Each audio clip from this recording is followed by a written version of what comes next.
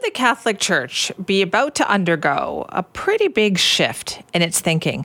There have been some hints that perhaps Pope Francis and the Vatican might shift some thinking towards same-sex couples.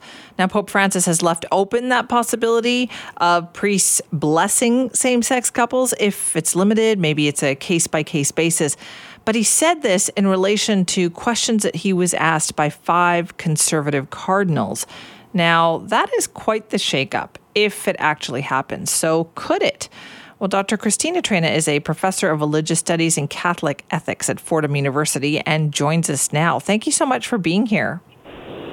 Good morning. Thanks for having me. How big of a deal potentially is this? This is a very big deal on one hand and a small deal on the other hand. The very big deal is 2 things. First of all, there's no prohibition, absolute prohibition on blessing same-sex unions or blessing any relationships, even friendships. And that is a very big deal. The thing that is not so much of a big deal is that it is leaving the definition of marriage in place so that it wouldn't alter the definition of marriage. So that is not touched. That stays as it is. But to be fair, that's how it started in mainstream society too, isn't it? That it was like, okay, we'll do the civil unions, and eventually it became just like everything else. Absolutely. And I think the other big deal about what Francis has done in answers to all of these 5 questions, he has basically said to these conservative bishops, A, you are not asking the right question. Let me tell you what question you should be asking. And then he says, now let me tell you how we should decide such questions. And it shouldn't be me telling you the answers. Rather, as a church, we should have a process for discussing these things or for responding to them. So he's saying, I don't really want bishops. I don't want to rule on this. I don't want bishops' conferences to rule on this. I don't want bishops to rule on this. I want pastors to figure out what it is individual people and couples in their faith life and in their journeys really need. And if they really need a blessing, those pastors should give them a blessing. Dr. Traina, that in and of itself seems pretty controversial because we're talking about the Catholic Church here, which for centuries has been a top-down organization. Absolutely, and that's the whole point of the Synod. The Synod on Synodality isn't actually there to discuss particular moral or theological points. It is actually a meeting to decide how decisions should be made. And what's underway is that in the answers to all of these questions, the Pope is saying, we need lay people in the conversation. We need women in the conversation. We need more interest in encouraging people on their journey of faith than policing the boundaries of the church. And that is really what conservative bishops are anxious about, that they are losing their grip on the teaching and practice of the church and opening the door to a wider conversation. Are they losing their grip? Are things actually changing in the Catholic Church? One set of indications, at least on the U.S. side of the border, is that in many places they are not, because the bishops had control over how synodal conversations would happen and what got forwarded to the Vatican after them. But the guidelines for holding discussions are really up for debate.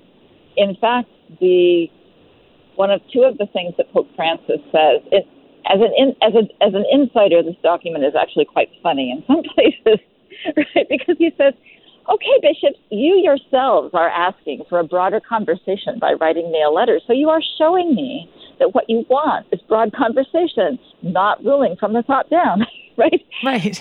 And he's also quoting back at them John Paul II, who was an extraordinarily by-the-book conservative pope, but he's finding passages in John Paul II that support these new processes and discussions. Okay, so it does sound like then perhaps with this big meeting that is happening, there could be some significant decisions made. There could be significant decisions made. Don't look for them this year because they're regrouping next year to actually approve documents, to approve processes. I don't know what will actually happen in Rome, but there's a possibility that there will be significant changes in the processes for making decisions. And that is actually even bigger than a change on LGBTQ issues. Dr. Traina, does that give us an indication then of the kind of impact that Pope Francis has had? I know there were some high hopes for sudden changes when he became Pope, but it sounds like it's been more gradual over the years. It's been more gradual, but here is why. As we know, autocrats can make sudden changes.